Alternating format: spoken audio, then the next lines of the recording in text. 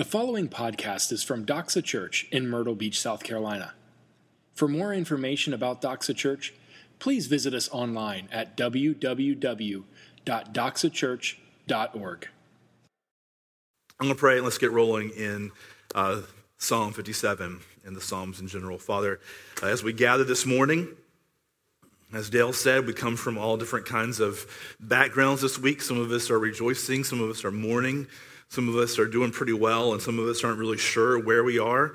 There are some of us in this room that we're not really believers at all. We're not Christians at all. We're here because somebody asked us, or just out of curiosity, or maybe we're going through a crisis, and so we decided we'll give this church thing a try. God, I pray that you would meet each of us here this morning right where we are, that you would speak to us, that you would lead us. Holy Spirit, we ask that you would move in power upon our hearts. God, there's nothing profound that I can say. You know that I am an incredibly empty vessel, and I pray that you would, though, speak to us as we study your word, as we continue to sing this morning. In the name of Jesus we pray. Amen. So we're taking the month of July to go through some of the Psalms. In case you don't know, the Bible is divided into two sections. The largest section is called the Old Testament. That's the part that comes before Jesus is born. And out of the Psalms, are the book of Psalms. By the way, this is just a pet peeve of mine. There's nothing really bad about this, but it's a book of Psalms, and each one is individually a psalm. That's just to put that in. And then also, just while we're at it, the last book of the Bible is not the book of Revelations, it's the book of Revelation. Revelation Jesus Christ. So anyway, so I'll just get that out there. Also, St. Augustine was the saint. St. Augustine is the city in Florida. I'm just putting that out there. I just put those feathers in your cap. I'll quit being a geek and I will move on. It's the largest book of the Bible, the book of Psalms. It's really cool, kind of an interesting book that kind of sets it apart from some of the other books in that it's a collection, as I mentioned, of individual psalms. And they are poetry, they are prayers, they are really songs. The book of Psalms was the song book for the people of Israel. And most, if not all of them, would be sung. And the way it would work is that if you think about it, before we had ways to record music and to disseminate it, so before radio or like I can remember, you guys can't remember, this is making me sound really old to you, but cassette tapes and CDs, that we used to actually have physical copies of music that we listened to, or MP3s or whatever, other way that we disseminate music. Like before that happened, if you think about it, you couldn't know tunes, right? And so you would have, there wouldn't be a million, I carry 2 million songs in my pocket, right? Or how many ever Spotify and Apple Music and all those have, I carry all that in my pocket, but there's no way that they could carry that around. And so there would be a number of tunes, and they would learn them and kind of pass around village to village, city to city, and somebody in your family that played music would learn these tunes. And then when somebody would write lyrics, when somebody would write a poem, they would write it with perhaps a particular tune in mind that they would sing it to. And so you might have one particular song or piece of music, and there might be dozens of different sets of lyrics that would go with it. And this book of Psalms are full of songs that they would do that with. And there's lots of different types of psalms. Anybody ever read it through a few times or read some different psalms? There's different types. One type, there's some hymns. We sang a couple of hymns this morning. There'd be songs or psalms that declare the nature and character of God, that would celebrate deeds that he did. So that they would be celebrating, you are awesome, you're amazing, you've done these awesome, amazing things. And then some psalms were psalms of thanksgiving. We're thanking God for something in particular that he has done. It might be individually or corporately as a people. There's some other kind of peculiar psalms that were particular kind of specialized services that they would have, if you will, in the country of Israel. And then there's the imprecatory psalms, which are some of my favorites. Those are the ones where often written by David, but some written by other people, where David's saying, hey, God, this person has done me wrong. Bash their head in. Kill them and make it very public. Let their guts spill out all over the streets, and so that people can see that they have done me wrong. That's what some of my favorite ones, because they're really honest psalms, right? And that's one of my favorite things about the Psalms is that they're full of honesty. And we're going to talk about that in a minute. And the one that we're looking at today, though, is Psalm 57, is what is called a psalm of lament. And those are the psalms that contain questions and complaints and mourning towards God, which is understandable for this psalm because the beginning, if you look at that title before it starts, it says, to the choir master, according to do not destroy, which would be we think would be a tune that it would be sung to. A miktam, or don't correct me, Cam, just pretend I said it correctly, of David when he fled from Saul in the cave.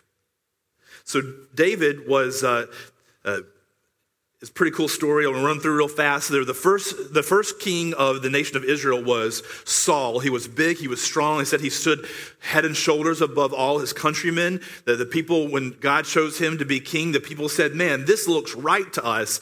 But Saul became king, and after a while, even though he started out really strong, he started to kind of feel pretty good about himself and think that he could decide the best way to do things. And after a while, God got tired of that, and he said, look, I need a king that's going to do what I tell him to do. He's going to obey me. He's not going to think that he's like a really big deal. Saul was like, hey, I'm kind of a really big deal. I get to choose my own direction. And so out of the most unlikely family, out of the most unlikely of tribes, the most unlikely son is picked, and his name is David.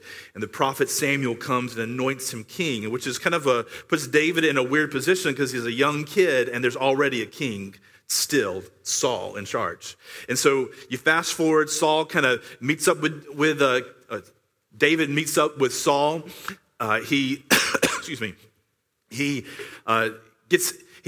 Saul's having a difficult time. He's having some emotional issues, some mental issues, and they figure out that like music kind of calms him down. And so David will come in and he'll play because he's a musician. Later on, he becomes a warrior, but right now he's a musician. He's like a warrior poet, which is a warrior poet king, which is a pretty cool mix when you see them all together. But he comes and he plays music for King Saul, and it kind of soothes him. And so he starts to become he starts to serve in his household. And then like this guy named Goliath, you guys have probably heard the story, he comes and he's terrorizing the country, and David comes in and he gets real angry about that, and he picks up his sling, and David is pretty bad. Like he's playing music, so he's a musician, but he's not probably wearing like skinny jeans and like wearing scarves around his neck because he was a pretty tough guy. He says like, hey, I have killed a bear with my bare hands. I have killed a lion with my bare hands. And so God would deliver Goliath into my hand just as he did them. And he takes a sling and a rock and he just flings it and he flicks him right in the middle of the head and he kills him. And then if that's not enough, he goes and cuts off his head and carries it. And I mean, this is like Braveheart stuff, right? Carries Goliath's head, a big old head, to the king in his hand. And so the people get really excited about David, and they start to sing songs about him. They say, Saul has slain his thousands, which is a good thing, but David has slain his 10,000. So he starts to get popular. Then Saul gets jealous about David. And so he's kind of get jealous. And then in the midst of this whole thing, David befriends Saul's son, which is the heir apparent. And Jonathan, which is Saul's son and David's best friend, he starts to prefer, he can see God has chosen David to be the next king. He starts to prefer him.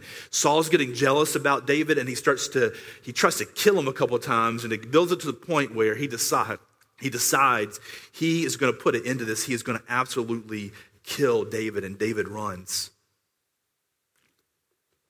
When David runs, he ends up alone in a cave. And he's laying there, and later on, his family would hear he's there, and they're going to join him. And then it says, it's not even a whole lot of comfort that even the people that start to join him in the cave, it says they were the outcasts of society. They were the ones that nobody else really wanted. It ended up being David's mighty men, but at this point, they wouldn't be. But David's lying alone in a cave. And he had to be wondering, God, what in the world are you doing?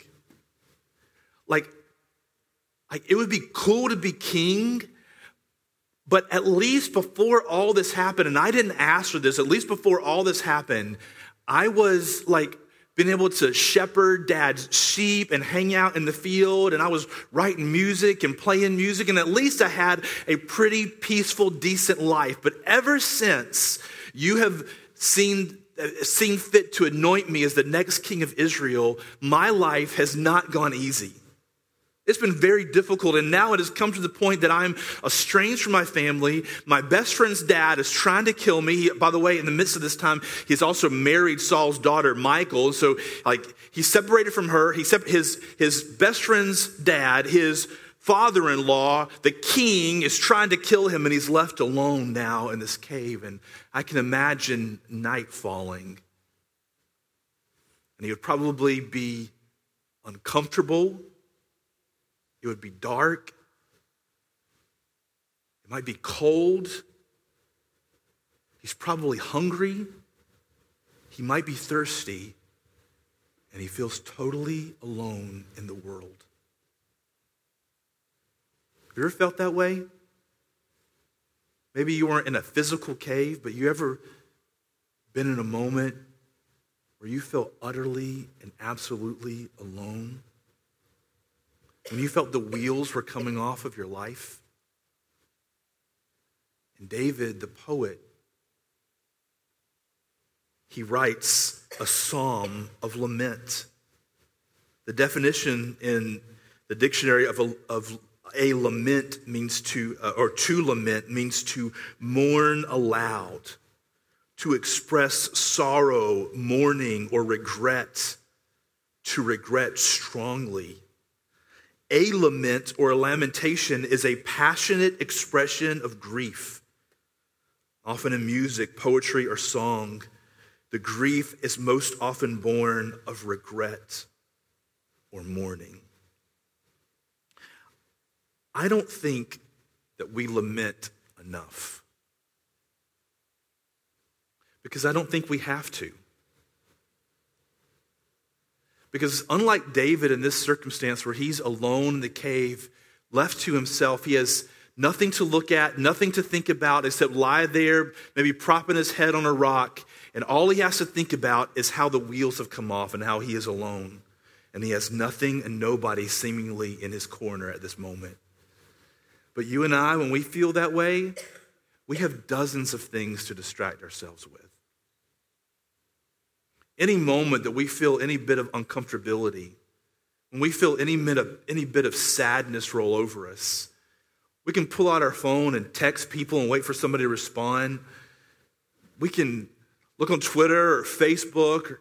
We can peruse Snapchat. The other day, I was supposed to be doing something. I said, I don't spend a lot of time on Facebook, but I said, I look on Facebook, and the next thing I knew, I looked up and 40 minutes had passed of looking at, I don't even like Facebook.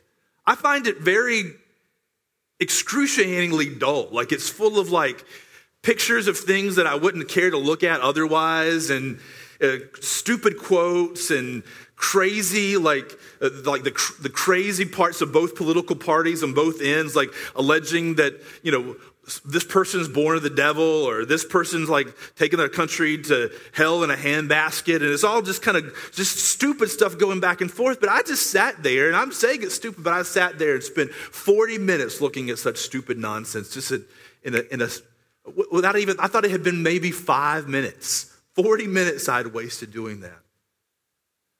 There's any number of things. I can be in any room of my house and watch not just a movie or a TV show, but almost any movie or TV show I can imagine. I can, in any room of my house or in my car or on the beach, binge watch a season of a whole show.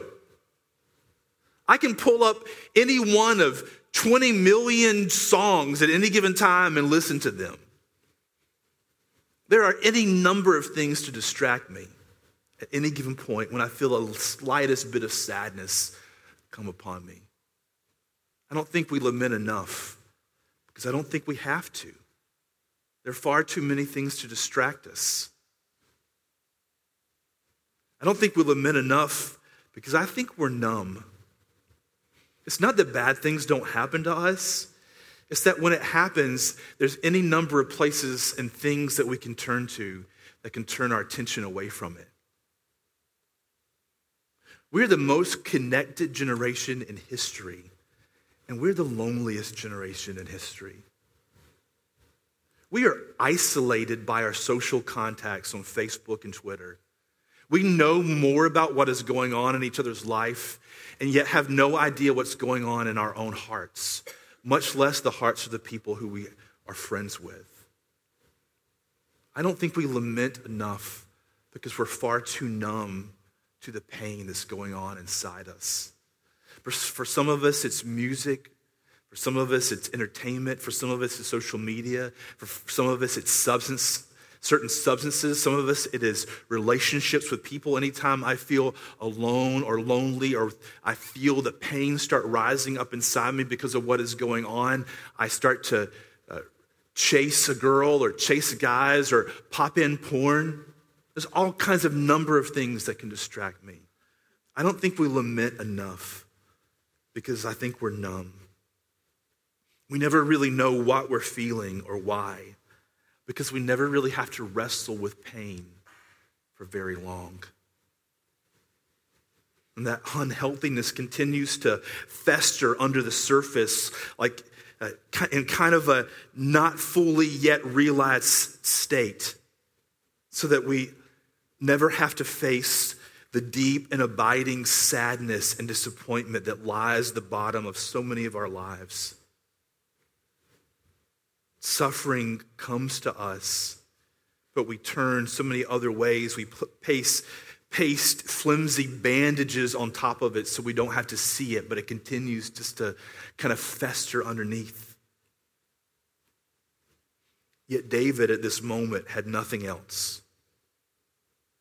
It was just him and the roof of that cave and the invasive darkness, that he was left to wonder, what the heck is going on? What are you doing in my life?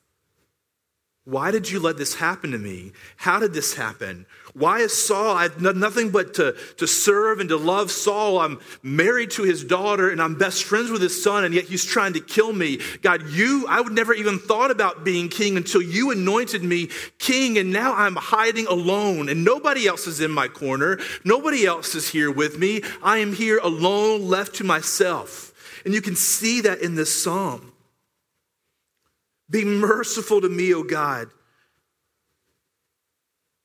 He says, the storms of destruction pass by. I'm crying out to you.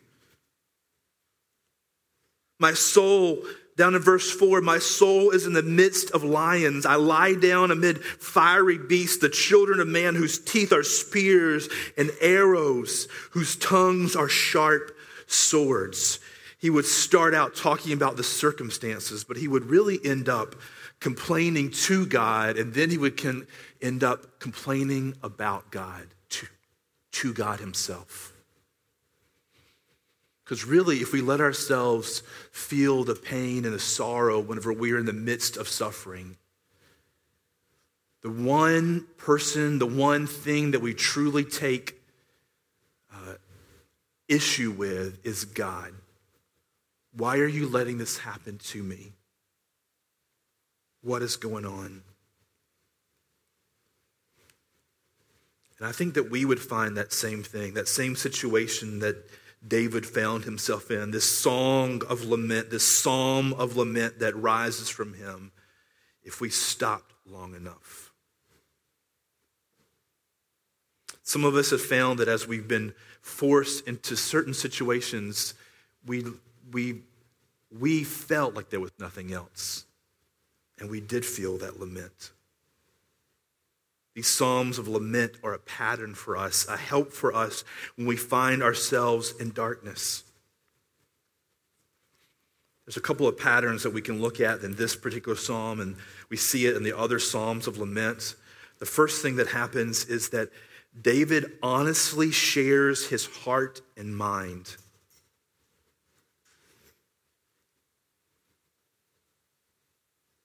He doesn't sugarcoat what's going on.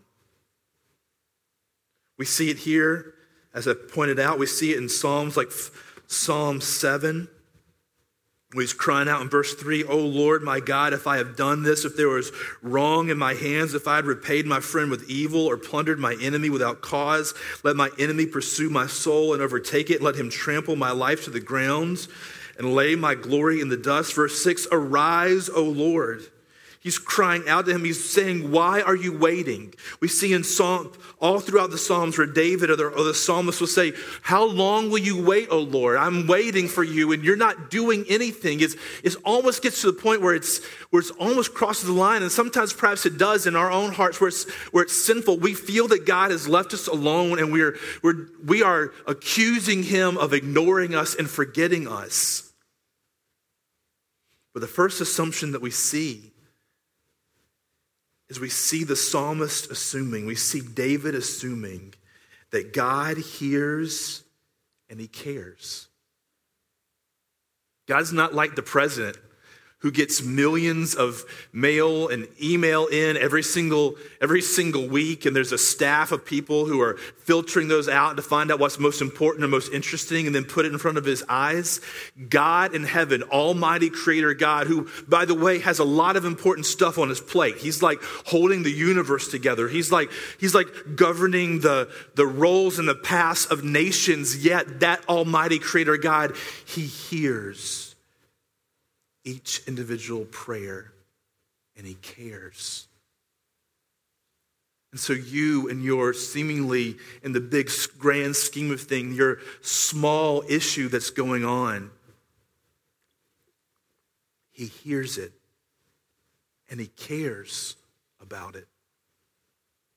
The second assumption that we see that's going on here is that even if we have sinful or doubting thoughts about God, man, it'd be better not to doubt God, right? It'd be better to always have confidence in God and knowing that he's looking out for your best and he's working all things together for good for those who love him, right? Always everything that happened, like you just know like God's in this, God's working, he's in control.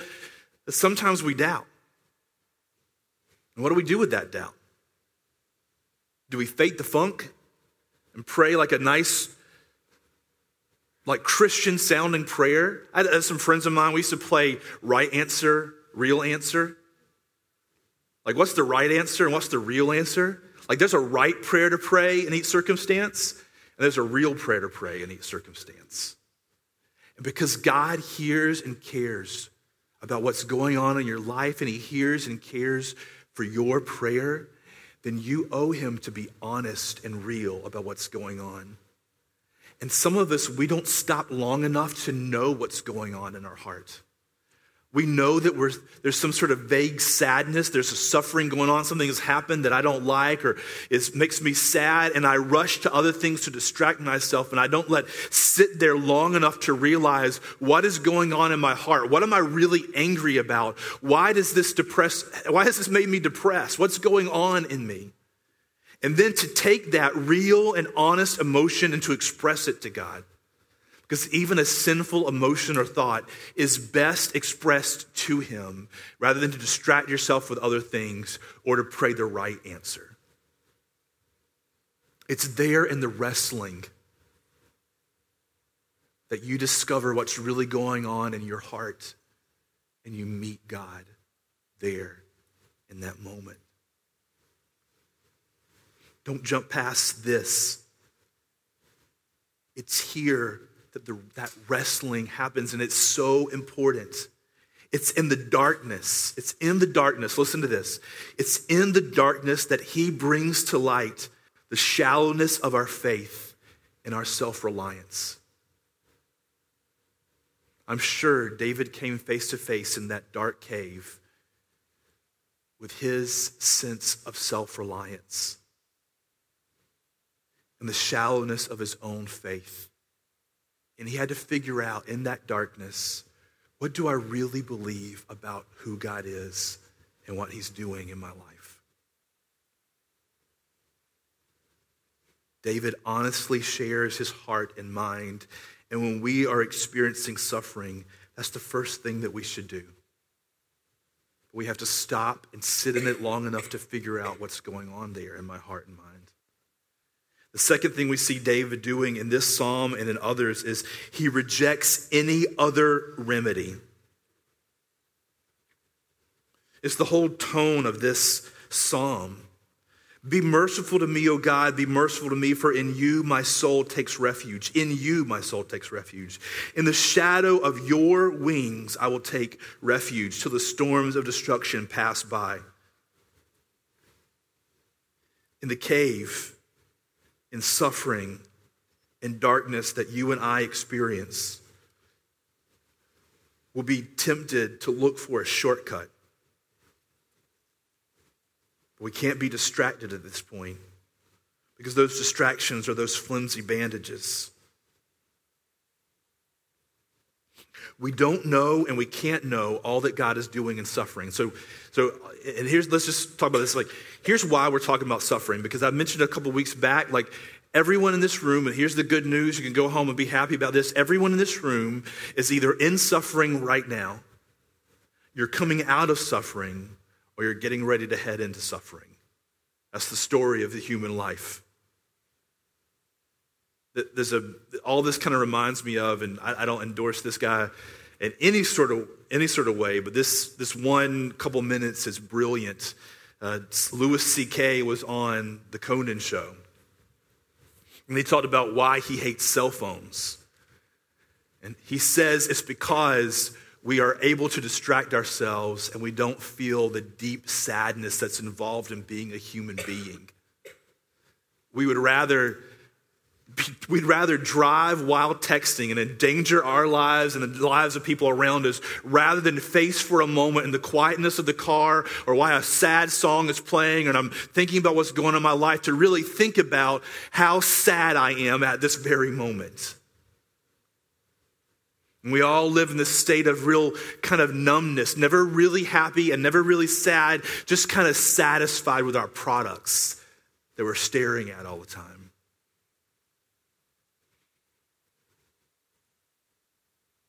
But in the midst of your sadness, we should set aside all distractions and just let the realization that there is no other real hope, there is no other real help in life to be found except in God himself. And that was God's gift to David in the cave. That alone, uncomfortable, with his head on that rock, cold and tired and hungry and feeling absolutely isolated from the rest of the world, he had to come face to face with the idea that there is no other remedy for my help apart from God.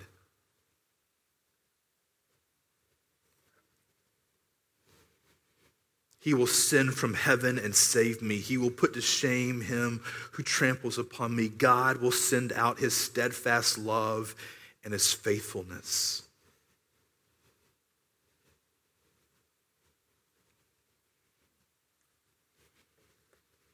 We don't know what God is doing in us and around us when we're in suffering, but we do know that he is working in us greater reliance upon him and him alone. The sweetest songs of the saints that have come before us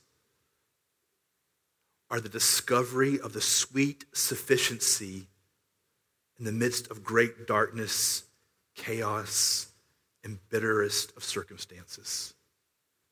The sweetest songs of the saints that have gone before us are of them discovering how sweetly sufficient God is in the midst of sadness and suffering and darkness. David just doesn't honestly share his heart and mind and then reject any other remedy. My only hope is from God. Other Psalms, he says, I look to the hills from whence come my help. That's the only source of my help is God alone. But then we see that he remembers his majesty. He remembers God's majesty. In the cave, in our great darkness, if we sit there and remember and realize that he is our only help, he is our only hope, then we will reject any other fake rescue. We'll reject any other distraction that would sort of numb that pain. And we would look and long for God to show up and deliver me and help me. It is the absence in that midst of darkness that awakens in us the hunger and the thirst for what is real. I went to India whenever I was 18, 19 years old. Somewhere in there, maybe 20. And India it's a crazy place to go. It's an awesome and terrible place all at the same time. And I was there. We were there for 3 weeks. And I remember the middle of the third week, we were driving through like kind of this wilderness, kind of deserty, bushy kind of looking area. And we were cramped into this tiny little van.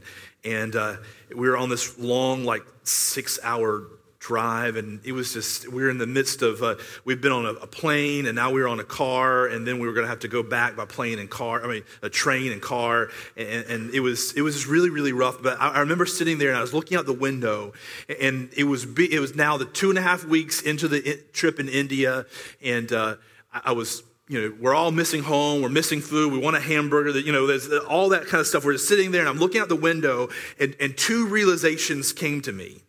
As I was in India, they'd lost their baggage, I didn't have any comforts of home with me. There's two realizations that hit me, not necessarily in this order, but one was, I like ranch dressing. Now, that sounds not very profound, and it's not, but this is news to me, because up to this point, I hated ranch dressing. I thought it was terrible and gross. But for some reason, I have no idea how this worked. We're driving through the bush of India. I'm looking out the window, and I think, you know what? If I ever get back to the United States, I'm going to put ranch dressing on everything. I just think that sounds awesome. And I did. I came back. I loved ranch dressing. I dipped everything in it. And the second realization that came to me was, I love Megan Morgan. I love her. I miss her. Like, I think I want to really marry her. So again, not in that order, the ranch dressing and Megan. But it was the absence that made me realize I love both of those things.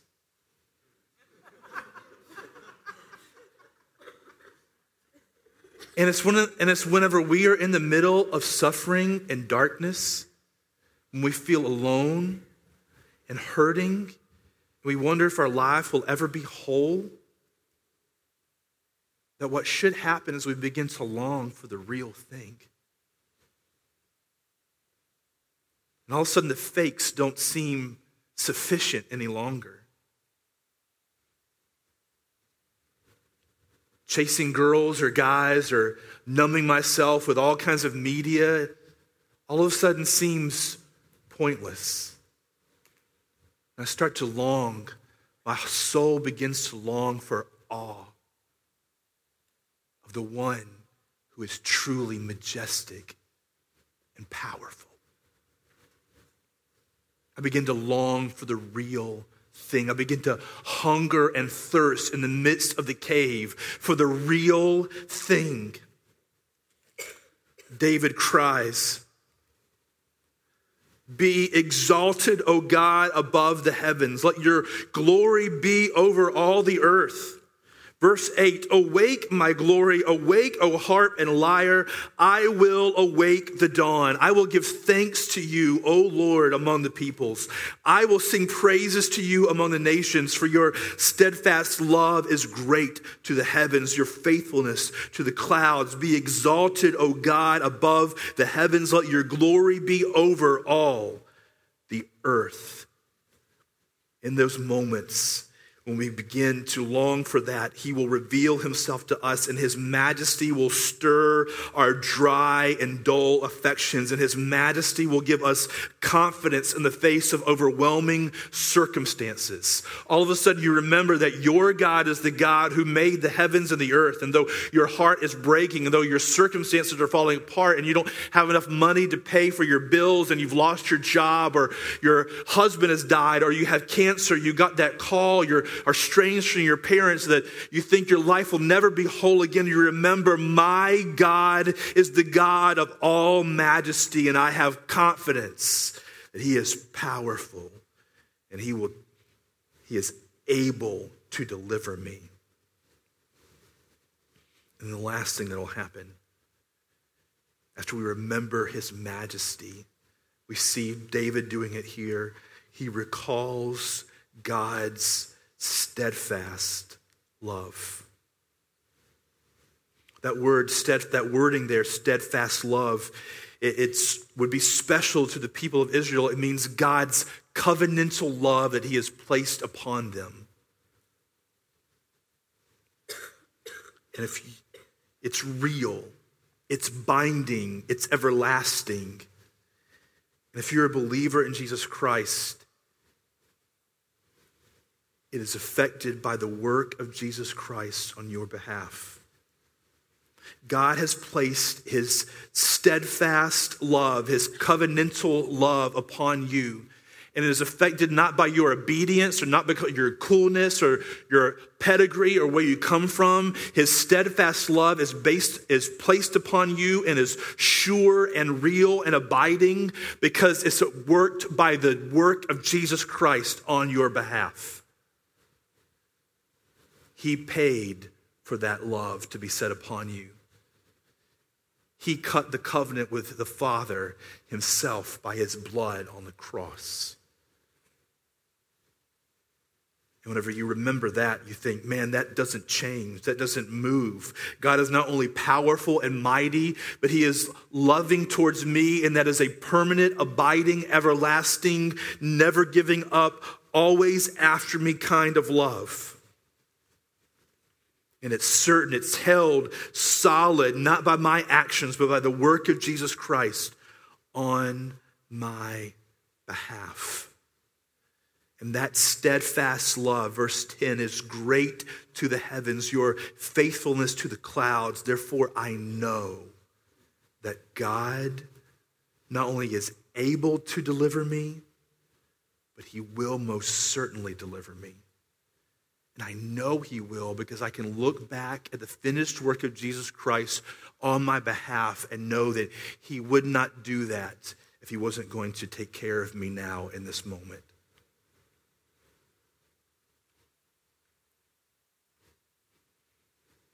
So here's the question for you. Maybe you're here this morning and you're not a Christian. Maybe you're not a believer. Maybe you kind of grew up in church, you kind of know all the right answers, but you know, like, I'm not really a believer. I'm not really a Christian. Or maybe there's no pretenses about it. You just know you're not. Here's my question for you this morning. Are you self-medicating? Whenever you feel that pain and sadness of life, do you place all kinds of bandages and all kinds of your own kind of cures on top of it? And my question is, how's that working out for you?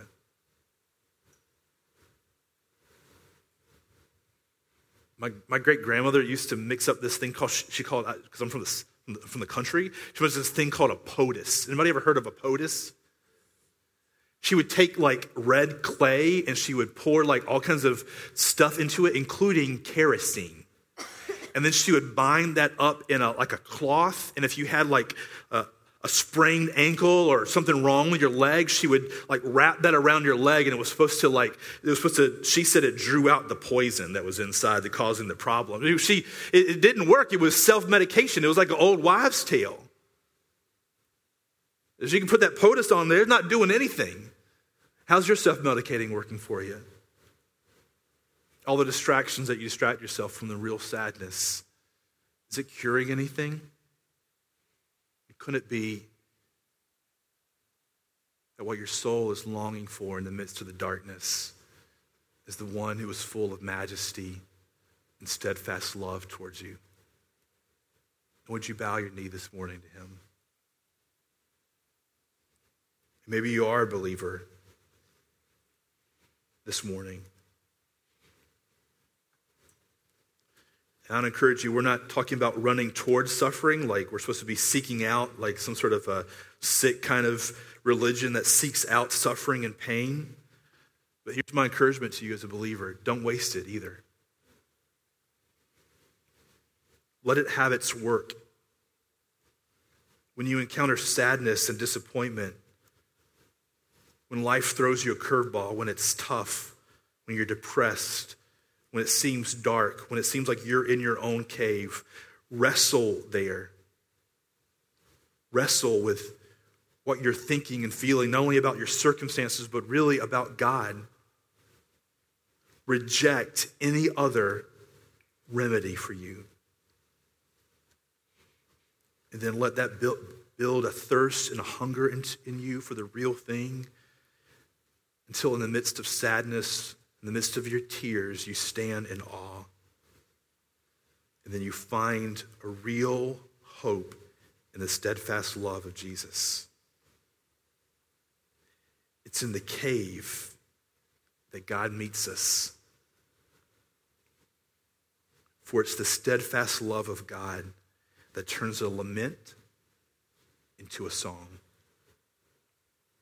It's the steadfast love of God that turns a lament into a song. I'm going to pray, and we're going to have communion together. And we're going to remember the steadfast love of Jesus Christ on our behalf. It's the meal of the covenant where we remember what he did for us on our behalf. And let us remember how majestic and powerful he is at the same time to secure that for us. Let's pray. Thank you for listening to this podcast from Doxa Church. We are so glad that you took the time to join us today. At Doxa, we exist to make disciples who joyfully worship Jesus with their whole lives. We invite you to join us. Doxa Church meets at 10 a.m. every Sunday at River Oaks Elementary School. For more information about Doxa Church, please visit us online at www.doxachurch.org.